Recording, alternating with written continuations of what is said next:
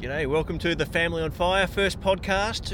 Dean and I are just heading up to the snow, up to Mount Hotham for a few days. Check out the powder.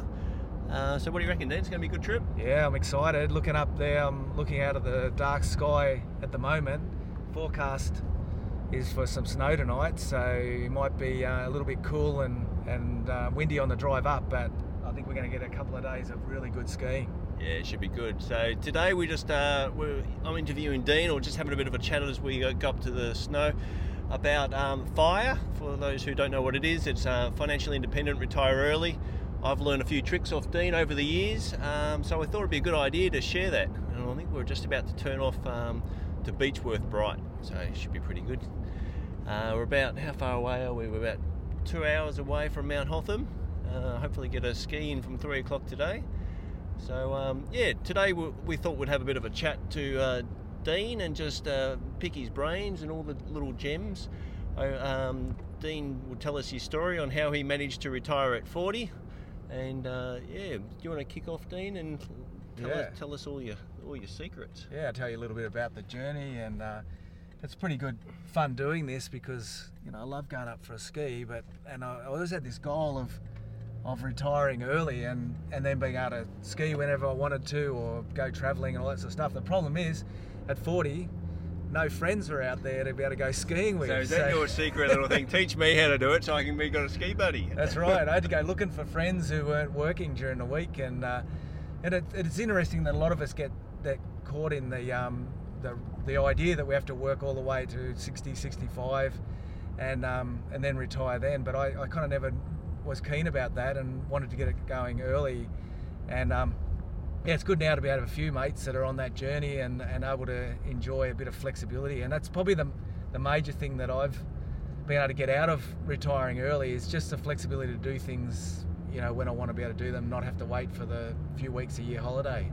Yeah, pretty good. I'm very jealous. Normally we'll come back on Tuesday night, get home about 12 o'clock after a couple of days skiing, and Dean goes, hate to be you, like working the next day, and it's like, I hate to be me too, but I'm working towards retiring early. Probably won't stop working, but just have a few more options up our sleeves to do that. So, and I think that's the thing, is to have a goal to be able to stop working when you want to stop. And then when I say I retired, I like to use the term semi-retired, because I still do stuff. I'm still active. I'm still involved in a few businesses and a bit of charity work and that, but I've got total flexibility to do it when I want to do it. And that was really my goal, is not to be able to just sit around doing nothing. It's really to be able to set the times that I want to do things when I want to do them. And I think that was a big part of my journey, was being able to understand that I could achieve something, but then actually set those goals.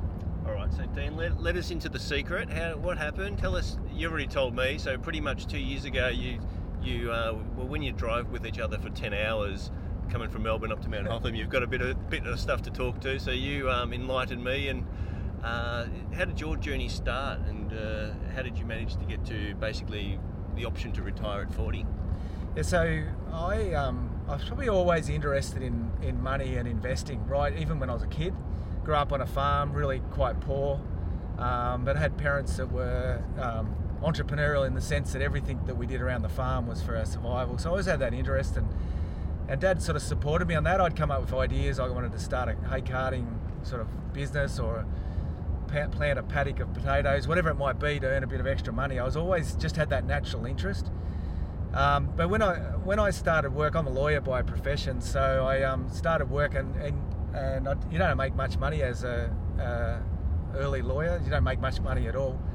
But what my first boss charge you, right? Yeah. Well, the bosses made plenty of money out of me, but I didn't make a lot of money early on. But what I did get was, in that first year of work, I got a gem from my first boss. Talking after work one day, he started to explain about passive investing, or passive income streams.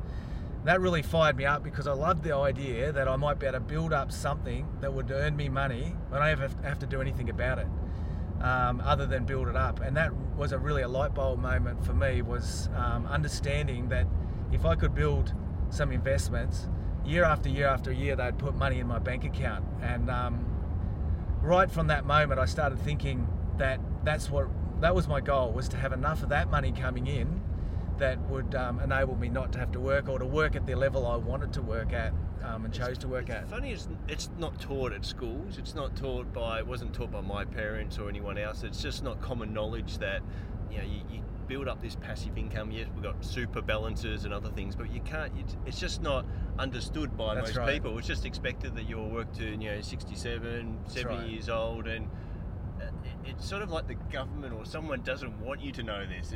There's no vested interest for people to teach you this stuff. So I think in schools, there's the two biggest educational shortfalls, in my opinion, are firstly how to manage and understand money, and that's not just about investing; it's budgeting and the whole area of money. There's really nothing taught on that, and the other one is relationships, which is another topic, but just really understanding how to have healthy, happy relationships. And those two things work hand in hand. Like I read a study early when I was courting my wife about the number one thing that causes conflict in a marriage, and it was actually financial pressure and conflict over money. So, I thought if we could eliminate that, you should be able to have a happier relationship, as well as the freedoms that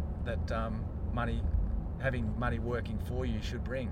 Yeah, and I think setting goals on money and setting goals in relationship go hand in hand. So that's a big thing that Trish and I have always done. And writing down those goals is always good, to write them down and then direct it. And then even if you never look at that again, it sort of subliminally changes your direction only a few degrees along the way. Yeah, so when I got this light bulb moment about passive investing, we just started building up investments, and the first thing we did, you talked about setting goals, is we actually wrote them down. So I actually I went backwards and I worked out how much income I would need to not have to work, and that was on the basis of having home paid off and having then a certain amount of income come into my account each year. And I worked out what, as a couple, we could actually live comfortably on. And then I worked back from that to work out how much capital or money I'd need invested to actually produce that amount of income. And I'm a big believer in goals, and I've worked with my kids, the same thing, is just actually writing your goals down. There's something amazing about writing your goals down, what it does, and specifically writing them down on a date a basis. And it's not just a nebulous date that you hope to have it done by. I worked out how much I'd need in capital, how much I thought I could generate each year by reinvesting all my income and all the spare extra money I could earn into the investments, and then worked out X number of years that I'd need to do that by to have the amount of capital. I actually wrote that down. How old were you when you did that? It's probably in my mid to late 20s, around that time. Yep. Wrote those goals down, put them around. I read somewhere that if you see them regularly, it's beneficial. So put them on the back of the toilet door, put them on the mirror in the bathroom, a few places like that. And it's just amazing. Even if you don't read those goals when you see them, when you walk into the bathroom, you see them there, it just prompts you that you actually have a goal that you're working towards. I can see first snow. Oh, here we go. Here we go. It looks covered. Yeah. What mountain's that? Pretty good. Yeah, that's low. That's actually low. I don't even know. That wouldn't even be ski area there. Yeah, so right. we'll be driving through the snow. Yeah, beautiful. Sorry to interrupt. Yeah, no, it's all good. That's why we did it all. Yeah, yeah.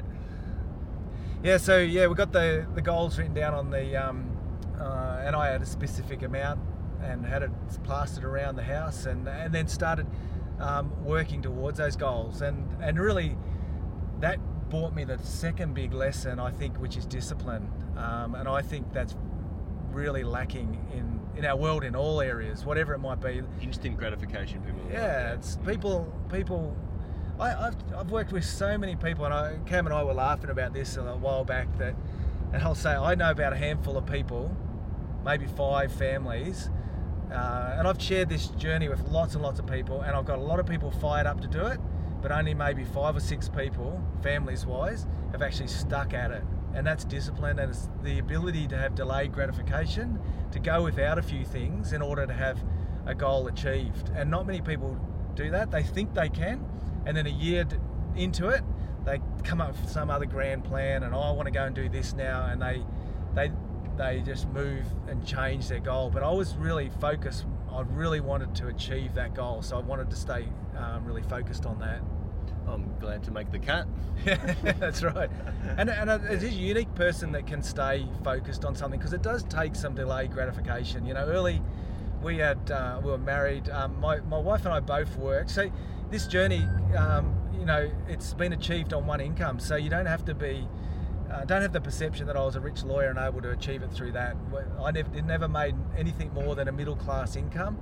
My wife worked as well while I was getting my business going as a lawyer. She worked until we had our first child, and she was 30 when we had our first child. So that's from that point on, she's never worked again, other than supporting me in the business and investing and so on. And raising the family. And raising the family, which was her goal. That was her choice and her goal, and we supported that. We really wanted her to have the freedom to be able to be at home all the time with the kids, and that was a really important part of our I think that's what Trish and I are very grateful for. Trish has stayed home for 15 years with the kids, had small hustles on the side, nothing so we could retire just yet, but it's allowed basically setting up that lifestyle, so you a little bit more frugal in those early days allows someone, if they wish to basically stay at home and look after the kids and raise the family. Yeah. And I was never against Chris working, but I really honoured the fact that she wanted to make bringing up the kids her number one calling and priority in life, and our kids have really benefited from having her at home with them, and I've just so valued my part in that, helping through working and business and so on, helping her have the ability to do that, and it's been a great blessing for our kids, and they really appreciate it and they see it, and I've really loved that part of the journey. But she stopped at 30, so had our first child. She hit child fire first. Yeah, that's right. She was walked out of her job and said, I'll take a year maternity leave, with never the intention to go back, but kept that as an insurance option open, and then never went back to work after that. So that's been a great journey. So what we've achieved from there has been on the back of one income, and really been disciplined in that one income. We did a few things early on, sacrifices, like for example one car. Oh yeah, yep. So when we had our firstborn, most people would have two cars and I'd drive to work, but I used public transport, and it was a sacrifice to Chris. She'd have to, and to Justin, our firstborn, have to sometimes wake him up to come and pick me up at the train station and so on. But it was a small sacrifice, but that one car, if you extrapolate what an extra car cost you, what's that, about 10 grand a year or something? It would be that sort of money. And then if you choose to put that, what we did firstly, our first goal was to get rid of our debt, our home loan. So putting an extra $10,000 a year into that home loan makes a massive dent into it. So that's just a small little example of delayed gratification. What's your coffee and cake example? Oh yeah, so I've always just if you're looking at debt and paying off a home loan, there's a few little tricks that you can accelerate that. So standard 30-year loan, most people get into it. They mostly borrow the maximum that the bank will give them, which I don't necessarily agree with. I think you should borrow what you can safely afford. And but that's another conversation. But most people will get exactly what they can, and the banks will extrapolate those loan payments out over 30 years. So an average loan, what it might be, I don't know, because it must be around 700,000 or something like that over 30 years. You're going to be paying a few $1 million in interest in that, and I never liked that idea. I didn't like the idea that I would pay $700,000 off, but I'd pay 2 or 3 times that in interest over that period of time. The first little trick is to change your loan itself from a 30-year loan. You can cut it back to 23 years just by paying fortnightly. So if the bank will say you have to pay X dollars per month, and if you just cut that to a fortnightly, cut it in half and pay it fortnightly, you will knock 7 years off your loan, probably save you $750,000. Yeah. Just in that alone. Now, it's pure mathematics that there's 26 fortnights in a month, and there's 12 months in a year. So you're actually getting a couple extra payments over that year, and then that compounding effect saves a lot of extra interest. So just accelerate your loan. So there's first little trick. The second one was my coffee and cake example. And again, it's a sacrifice. Most people would have a coffee each day, a bucket of chips or cake or whatever it might be. As a working professional, most people would do that. I chose to sacrifice those little luxuries and take my lunch with me, and save that. So, but as an example, that would mean maybe $10 a day in a coffee and a bucket of chips or a cake. And if you just put that extra $50 a week, I'm talking about a working week, into your loan, so bump up your fortnightly payment by 100, 2 lots of 50, that then cut the home loan back to about 15 years itself. So it's a 15 very years, yeah. So that plus the fortnightly changing to fortnightly, those two things alone cuts a 30-year loan back down to a 15, cuts it in half. I'm going to show the guys the audio. I'm going to show the snow out here. Hang on, I might turn that around. Just so you know, we're telling the truth. We're not just going on a road trip. You can't quite see it, but there's some mountains over there that are full of snow. It's always pretty exciting when you're going for a ski trip and you see the first snow. It's sort of like going for a surf trip and then seeing the first water. That's right. 17. Yeah, I was obsessed with bacon, and I still am. Like, I just hate debt. So I had a great hatred of debt, so that drove me to get rid of it really quickly. And, you know, like I'll give you an example there, that's cutting that an average income can cut a 30-year loan into 15 years. Now, you're a bit of a coffee snob, I know that. Yeah. And so I've got your old coffee machine. That's it. And then so today we've brought our own coffee along, right? That's but you right. don't need to, but you know, we're keen to get up the snow. We don't want to, I haven't hit fire yet. We're pretty close to, theoretically. But if you bring your coffee along, you save time, get up to the snow quicker, and you don't get deprived of not good coffee because I've got good beans. And I am a coffee snob. Yeah. You know, like I have been known to turn down an instant coffee when somebody's offered when you me came one. to my house for the first time, you go, "You want coffee? Yeah, sure. No, I'm good, thanks." Yeah, that's good. Yeah. Yeah, and like I haven't told you this, but in the bag I've got a box of Aldi pods. Right. Because I like a nice coffee. You know, we get up in the morning at the ski lodge we're staying at. They're going to make us a really nice meal, but I like a coffee with They've got it. Aldi pods up there, don't they? Yeah, but last time I went there, they ran out. They ran out, and then it was a disaster. Then you can sell them. Yeah, that's right. So I've got a backup plan now. Yeah. I've got my Aldi pods in there, and you know, as much as we laugh about it, and I'm not against going to have a coffee. You know, we'll buy a coffee, and I'm not a killjoy, and I believe in having, you know, a good time in that. But at the same time, there are ways that you can actually save money and still give you another one, right? So we used to have when we had a budget. We can talk about budget in a minute, but. When we had a budget, we'd have an amount that we'd have an allowance, and we'd get to a point, maybe we're a young family and a young couple, even before we had kids, that our fortnightly allowance for entertainment was gone. So no, I don't want to be a killjoy, but you know, there's other ways. We'd go to our friends and they'd say, let's go to the movies, and we go, look, our budget's done, but you want to go for a walk on the beach, or you want to come to our joint and we'll make popcorn and watch a movie at home. And you know, it's all a choice. You know, you can choose to just blow your budget and keep spending money on your credit card, or not investing that much that fortnight, or you can say, no, I'm going to stick to this plan. And that's what my goals made me do. Made me stick to the plan. I would rather miss out on a movie night and actually get closer to freedom. It didn't mean you missed out of the movie night. No. You just did a different way, That's right? So that's us and our family. Like we go down to Phillip Island a bit, and sometimes like people ask, oh, where do you eat out for dinner? And sort of like, oh, we got 3 kids and our kids are a bit ADHD like me, and they don't really sit still. So we just go to the fish and chip shop and like play at the park, go sand duning, go surfing. How good is fish and chips on a pier? Yeah. Like seriously, we can. Our family now, because we've got three kids that are now eat as much as adults. Yeah. I can't eat out at a reasonable restaurant for under $120 or something like that. Yeah. But how good is going? Our kids are just excited as to going, and we do that, right? So I'm not a killjoy, but you know, go and get a big lot of chips and potato cakes and go out and sit on a pier and eat them. That's fun too. Yeah, you know, good like family time. fun is fun can be defined by various different number of things, some of which don't cost much to so do. you basically hammered down your home loan. Step one. Yeah. Then you built up. You had a number that you needed to reach. Yeah. And then you needed to hit that, so you had enough passive income. Correct. To be able to retire. And you basically did that by 40. Yeah. Correct. So the home loan, I'll give you an example of how to cut it in half. But we crashed our home loan out in 6 years.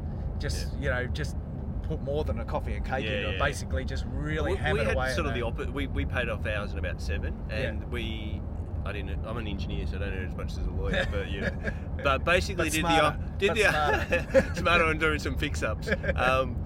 So Dean and I help each other in different ways, but I help him occasionally fix a few things. And, that's right. So I basically put all of my wage onto the home loan. Yeah. The opposite. So everything owned the home loan, and then we try to minimise. We had a weekly budget, and then we could live off basically Trish's wage at the start. And then all of my wage just went onto the home loan. So that's sort of, and we could have probably paid off ours in about 5 years, but we ended up buying an investment property that sort of held us back a little bit. By about 30, 31, we pretty much paid off our home loan. So the key thing about you doing that though was that you had a budget. Yeah. So some people might. There's a cracking view of some snow. Exciting.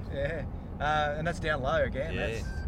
We in these clouds you won't even see the snowfields. So we're down low at that point. But the key to what you did was you had a budget.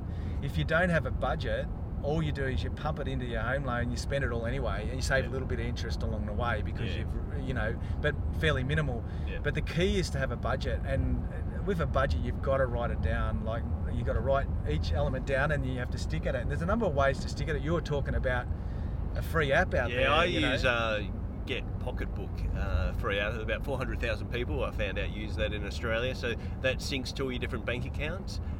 You can put monthly spends in that, and I like things that are automated because I'll do it for a little while then forget about it. So this one it gives you alerts when you've hit your entertainment budget. Dean was telling me about when you used to do it. You used to put the stuff cash in an envelope for entertainment. And well, the old-fashioned way. But now it's the modern way is the app. So Get Pocketbook, we love that app, and I've only just started using it in probably the last couple of months or so. That's I mean, technology is just so good for doing this sort of stuff. You can work out. I talked about the capital you need. You can just work it out. I think on the FIRE website there's a way of working out how much capital you will need to have a certain amount of income to be able to live passively. Yeah, jump onto familyonfire.com.au and there's a FIRE calculator, and that'll give you your goal. There's your amount, and then you've got to break it down in each year. But so we had our budget, and everything else we just ploughed into investing and into reducing that debt. When we knocked that off, one of the tendencies in life is you just lift your lifestyle. As soon as you do it, you go, oh, now I'll start. We're guilty of that. We did that. Yeah. Start having that coffee and cake every day. And because I had this extra goal, I want to get rid of the debt. Now I want to get to the amount of capital I needed to have that passive income. We then kept that fortnightly amount going straight into investments, and it kept the coffee and cake going straight into investments, the tax return, everything just pumping into investments. What that does, most people understand or vaguely have heard about the power of compound interest. Now most people have compound interest working against them because they get a big home loan and they pay it off over a long period of time. So the compounding interest works against them, and they're paying off a few $1 million in interest over their 30 years. Yeah. But if you can make that work for you, something magic happens that all that money that was originally paying off the home loan now started building up into capital, into that investment stream, and then as that earned money, that then got ploughed back in. So our coffee and cake and our tax return and that fortnightly payments that we're paying off the loans, plus all the money that was being earned. We didn't need to live on that because we weren't retired at that stage. So that all kept getting ploughed back into snowballing. We're not just saying snowball because we're going to the snow. But that's right. We've got our first drops of water, so that'll turn into snow soon. Yeah, but that snowball effect really kicked in for us. And I looked at it year after year as we're going through that, and it's like, man, how did that happen? We might have saved this much, but our investments have compounded that to grow even faster. So where did you put your money? What's your strategy? there's basically three things you can invest in the history of money, and that is, firstly is cash, which is either term deposits or bonds and that sort of stuff. Bitcoin. Yeah. Well, let's go back and just define what assets are. Yeah. So if you look at the proper definition of assets, it is something that generates income. So a lot of people loosely will call other things like Bitcoin, or they'll say, I've got an asset and it's a caravan or a car, and all those sort of things are not assets on the strict, they're property, but they're not an asset on the strict term. So an asset really is something that will generate and pay you income. So three things. One is cash, that will pay you an income. The second one is property, that'll pay you an income. Generally rent, you rent it out, whether it's a commercial property or a residential property, that'll pay you an income. And the third one is shares. Now, shares, the reason they'll pay you a dividend, and the reason that is that's just a business. Somebody's out there running a shop or a bank or a telco or whatever it might be, generating income, and then they're paying it out to the shareholders because they're the part owners of the business. So really, they're the three choices you've got. You've got cash in the bank, you've got property, and you've got shares. So cash in the bank's probably paying in Australia at the moment about 1% or something, if you're lucky. In Germany, negative. You're paying for the pleasure of having it there. Yeah. So I started out, I had a combination of, I steered away from cash straight away. Like, it's very easy to see that you're not going to get anywhere having all your money tied up in cash. And a lot of people have been burnt by, especially older generation ones who have been scared or haven't had the education about investing, put all their money into cash, and then interest rates over the last 20 or 30 years have gone from reasonable to nothing, and then you basically got to start eating your capital up, and I never wanted to eat my capital up.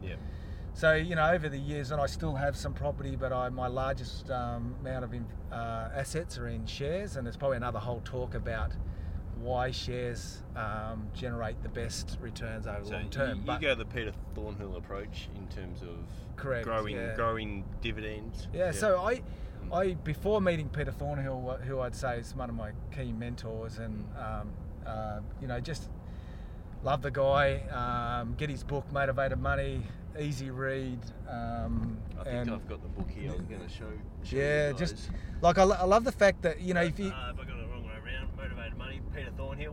Dan and I went along to the conference. Best $30 you'll spend. This guy's had 30 odd plus years in the financial industry, and most financial planners don't add a lot of value, and this guy with $30 or get to his seminar adds just incredible value. And that was my second light bulb moment was understanding the power of, I call it productive enterprise, because some people hear shares and they go, oh, it's all risky and so on. But if you think of it as the history of business is about productive enterprise, the ingenuity of people who will develop things like the cochlear implant that is bringing hearing back to tens of thousands of people every year, but that generates a profit which goes back to the investors that invested in that enterprise. And really over the long term, you can't get past shares as the best long-term performing asset. So Peter Thornhill was that next light bulb moment that got me. So I have put most of and I do have property, but most Australians, and I would hesitate to guess that a lot of people around the world have too much of their investments in property, because they'll mostly have a home. That alone, if it's worth $1 million, if they've got a few $100,000 in super, they're way weighted towards property as in their assets. So really, most average punters out there should be putting their investments into share portfolio, diversified share portfolio, sticking to good, solid, dividend-paying blue chip shares. And that's all I did. Just year after year, I just kept. Every time my account would build up with the dividends, I'd plow back into more. Dollar cost average, is that what you did? I actually didn't ask. You normally like whenever you get like a sum of like 10, 15 grand, put that into the shares? Yep. Just basically looking for the next best thing, or adding to my existing shares, just building that portfolio up. And the beauty of shares is if you've got let's assume we got to the point that the house was paid off, we've got a solid house property asset, you don't have to go and buy $1 million of shares in one click like you do with property. You can actually put it in chunks of 15, 20,000, and it just builds up over time. And that's like, sometimes I look at our portfolio now and I go, how the heck did that happen? How did that get from zero to that many zeros in this reasonably short period of time? And honestly, it's about discipline, sticking to the goal, and just continuing to plough that in time and time and time again. Yeah. So you never took the foot off the pedal. But No, once never. you paid off the debt, you Correct. just basically ploughed it into shares. Correct. So you hit that number. Yeah. And so at 40, we hit our number, and I sold my legal practice to my partner and bought a caravan and hooked up the caravan. Had at the time a 3-year-old and a 3-month-old, and we headed off around Australia. So that's probably and had about a wonderful probably time. 25 to 30 years earlier than most other people. Yeah, I'd say most people are going to, when they're 65. and I would prepare to say that most people will try to do it at 65 and not have enough. Yeah. Most people's lifestyle, this generation's lifestyle, is not like the previous generation's lifestyle, who are able to live off the pension plus a bit. Yeah. We're not able to do that anymore. Most people are going to get there and they're going to have $700,000 worth of super and a house paid off, and not have a lot to live a reasonable lifestyle. But at 40, I've still got energy to be doing stuff with the kids, and we travelled for a whole year around Australia and had just a wonderful time with the family. Like, no matter what happens to me with my health, things can come out of left field, right? Yeah. I could, you're talking to a friend who's got issues with health, and things like that can come out of left field. Nobody can ever take back from me that year travelling around with the kids. Now then, I get back and I've got a 4-year-old and a 1-year-old. I'm now semi-retired. I'm still doing charity work and different things like that. My kids are not even at school. One of the downsides in this whole story is my kids have never seen me work a job. So I don't know what that's going to do for them. Our family so they're going to jokes. inspire them, or they're going to go. Our family jokes. We want to be one of the beverages. We want to be one of the kids that Dean's kids, because they go on good holidays. But there is a downside to it. What if they go, I don't want to do this work thing. I never saw Dad doing that. Yeah. So, but I'm trying to explain to them and teach them that there are other ways for them to generate an income. And yes, they need to be disciplined and learn some of these lessons.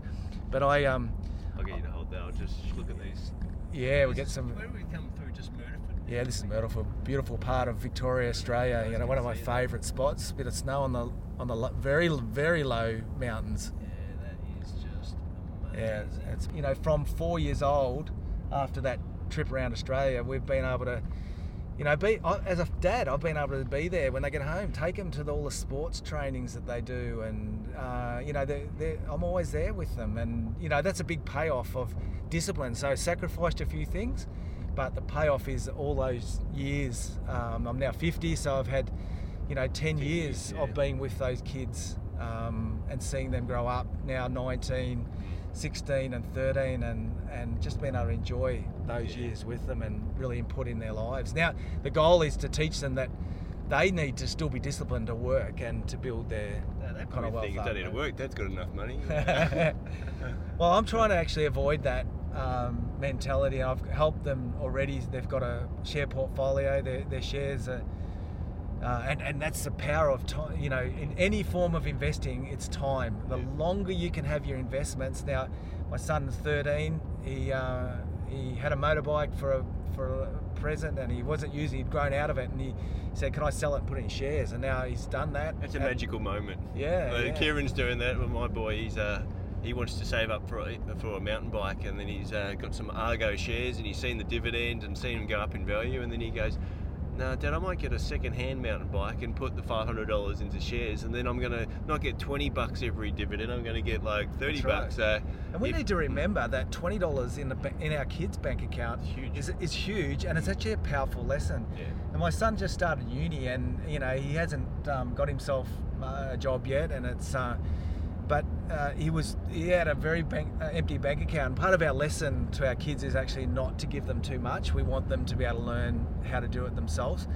And got a big bonus dividend came in 3 months ago, and when that hit his bank account, his eyes were like wide, and he's going, "Wow, that's enough for me to live on his living," because he lives at home, but he needs $20 or $30 a week to bits and pieces, and that was going to be 5 or 6 weeks worth of living, and it just like appeared in his bank account. And that's one of the ways we're doing is I'm helping them understand the power of investing, and every time dividends come around and they pop in their account, they cheer. They really enjoy that, and then they're saying, if I can save up a bit more, I can get another little holding of shares. So and I think watching over the years is really, really important. I think one of the biggest mistakes I made is actually when I was 15, I bought my first share in CSR. I rang up a local radio station because my uncle had told me about shares, and I asked my dad, "Well, Dad, what's these share thing? I want to be rich, or want to be able to have a good lifestyle." And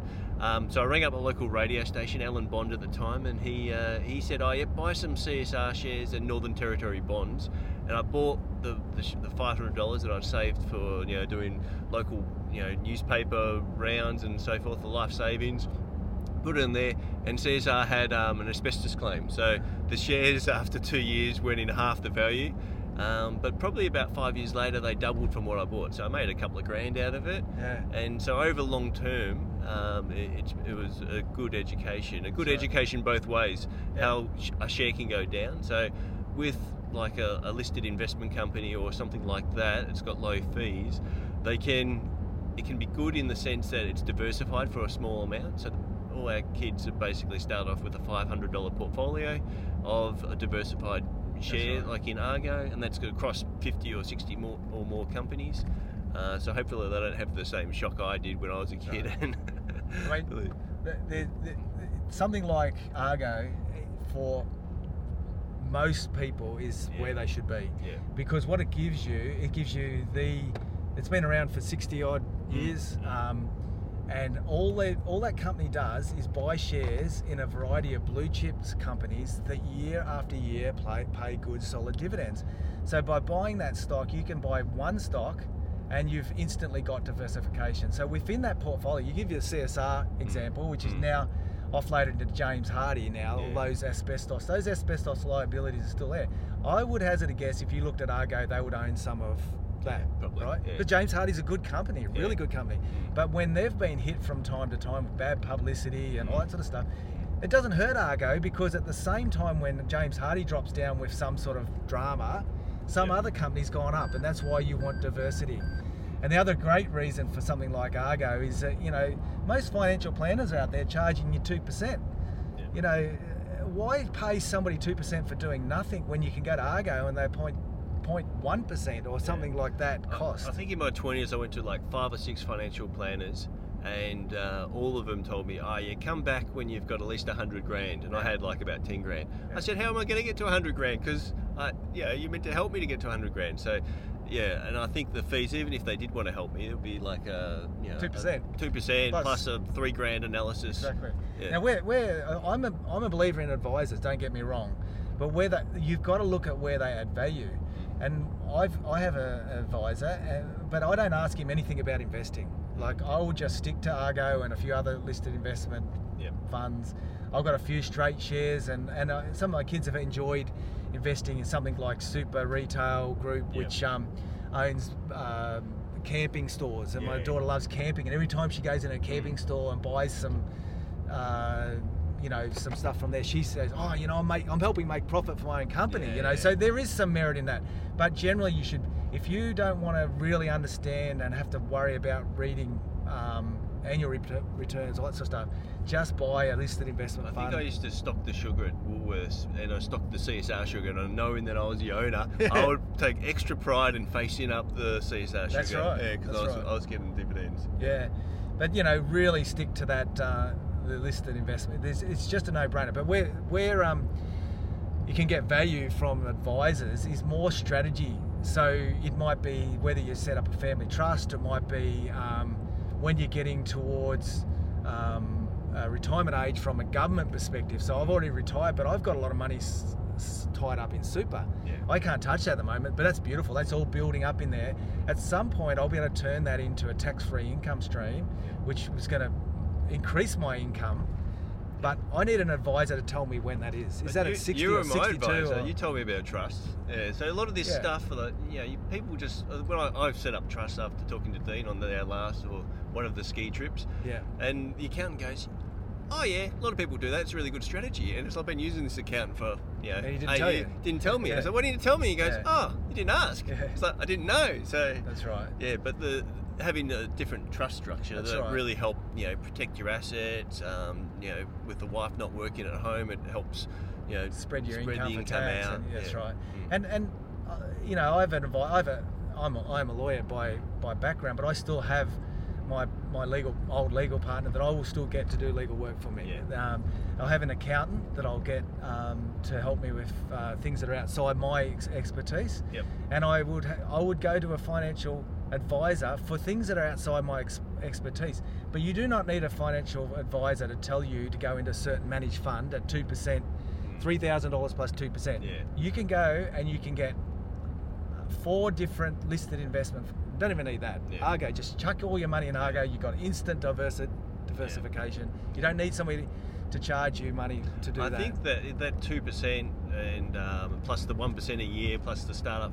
I saw a article the other day that basically, funds are returning sometimes 6 to 10%. Yeah. Nearly half of that, it was 47% of the profits go to the advisor and the broking fees. That's To right. me, it's just outrageous. I just wouldn't do that. Yeah, that's right. Yeah, exactly. Yeah, very good, mate. So that's a few of the tips. And then I suppose just on a departing question, you've hit fire, you've had a good lifestyle the last 10 years. What, and we've probably touched on it a little bit, what would be the thing that you hope to depart to your kids or the next generation? What are the golden nuggets you hope to teach them? Yeah, so probably 2 things. One is understanding that you don't have to just work for money. Money should work for you. Yeah. So I don't want them to be lazy rich kids. So I want them to get a job, to work through a career, maybe start a business, that sort of stuff, and actually work for it.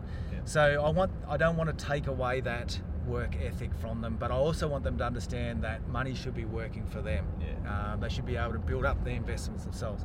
The second thing is we've now built enough capital that if it is used wisely, will go on for generations. And I'm talking to my kids now who are, young teenagers, and I'm saying, if you look after this capital, when I'm gone, my grandkids and great-grandkids will be being blessed by what the sacrifices that we made. And so I need to actually equip them over the next decade to understand that they could make dumb decisions. Yeah. They could burn that. They could go, oh, I could go and take that money out and put it on Bitcoins and double it or triple it because that's the next hot thing. Yeah. But this strategy is about low risk, sticking to the plan, do not deviate. Boring. It's boring. Yeah. It's very, very boring, and there's a human tendency to want to chase something else, and everybody has made mistakes in those areas, and somehow I have to get through to the kids. That's my goal, is that if you stick with boring, you're going to be wealthy. Yeah. If you stick with boring, your kids are going to be wealthy, and if you stick with boring, your grandkids are going to be wealthy. If you deviate from that, you could burn the what we've done. And then look at the snow. Sorry, Dean. Yeah, look at that. On camera. Hang on a second, guys. I'll let you in on this one. You can see it through there. Is that what mountain's that? Oh, that's just the foothills. That's not even I don't know. That's down low. This is gonna be good. Up to the left. Yeah, that beautiful. must be the winery, not Feathertop, is it? Yeah.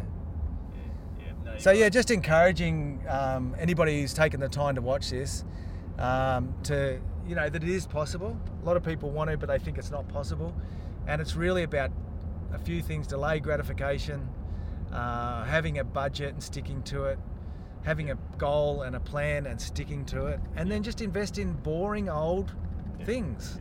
A diversified portfolio of boring shares through Argo or a few other listed investment funds, and just stick to the plan. Stick to the plan. Really good. And I think sticking to the plan, so when the markets do drop, you don't panic, right? That's Correct. if you know that strategy, then for me, we've had a pretty turbulent week in the stock market. That's right. You get excited about that. That's Peter Thornhill. Absolutely. Said he loves it when it goes down. My cash that's built up through dividends is burning my pocket at the moment, wanting to get in there and invest in more. Yeah. And the way that I've disciplined myself to handle downturns is because it's generally panic, and there's generally a crisis or something that's happening. And the way I handle it, and my wife handles it even better than me, because she'll just say, when is the dividend still appearing in your bank account? And I go, yeah. Well, what do you care about the capital value then? The capital value goes up and down over time. Chris on you next time. That's right. But you know, the capital value will go up and down over time, depending on people's fear and greed and all those sort of things come into it. But we're in a crisis at the moment. The market was up and down at the moment. You know what? Most of my stocks that reported last week put their dividends up. Yeah. In the middle of that, and then what are they yielding, like 4% at least? Yeah. In Australia, you get fully franked, so then and if I base it back on when I originally invested in some of these companies, I've got companies that I'm getting 25 to 30% of what I originally put in that money. Now they've gone up in value, so it's still like 4% based on a share that's gone from $25 to $200. Yeah. But if I work my return, my dividends back, I'm getting every 3 years, I'm getting the whole of that investment back every 3 years. Yeah. So, and it's only because I've stuck at it over the years and haven't chopped and changed. Some people chop and change and I look back and go, oh man, I'm burnt that again. Stick with the plan. Yeah, that's really good. Stick with the plan. Hey, awesome work, Dean. This is Family on Fire. So if you've got any questions, this is our first ever Family on Fire video. So subscribe to us, like us, ask any questions. We'll do a follow-up clip if there's some good questions. Yeah. Good on you. Thanks, guys. And we're about to, where are we now? We're about to hit Bright. Yeah, beautiful. Next one. All right. See you guys. Bye. All right, we're here at Mount Hotham, just getting the ski from 3 o'clock. Hey, Mr. Dean! Family on Fire. Well, we made it. How was it? Good payoff for the big drive. Yeah. And snow's looking beautiful. Yeah, you just need me to fully retire and then enjoy every day doing this. That's right, a whole season. Yeah. A few years, a whole season.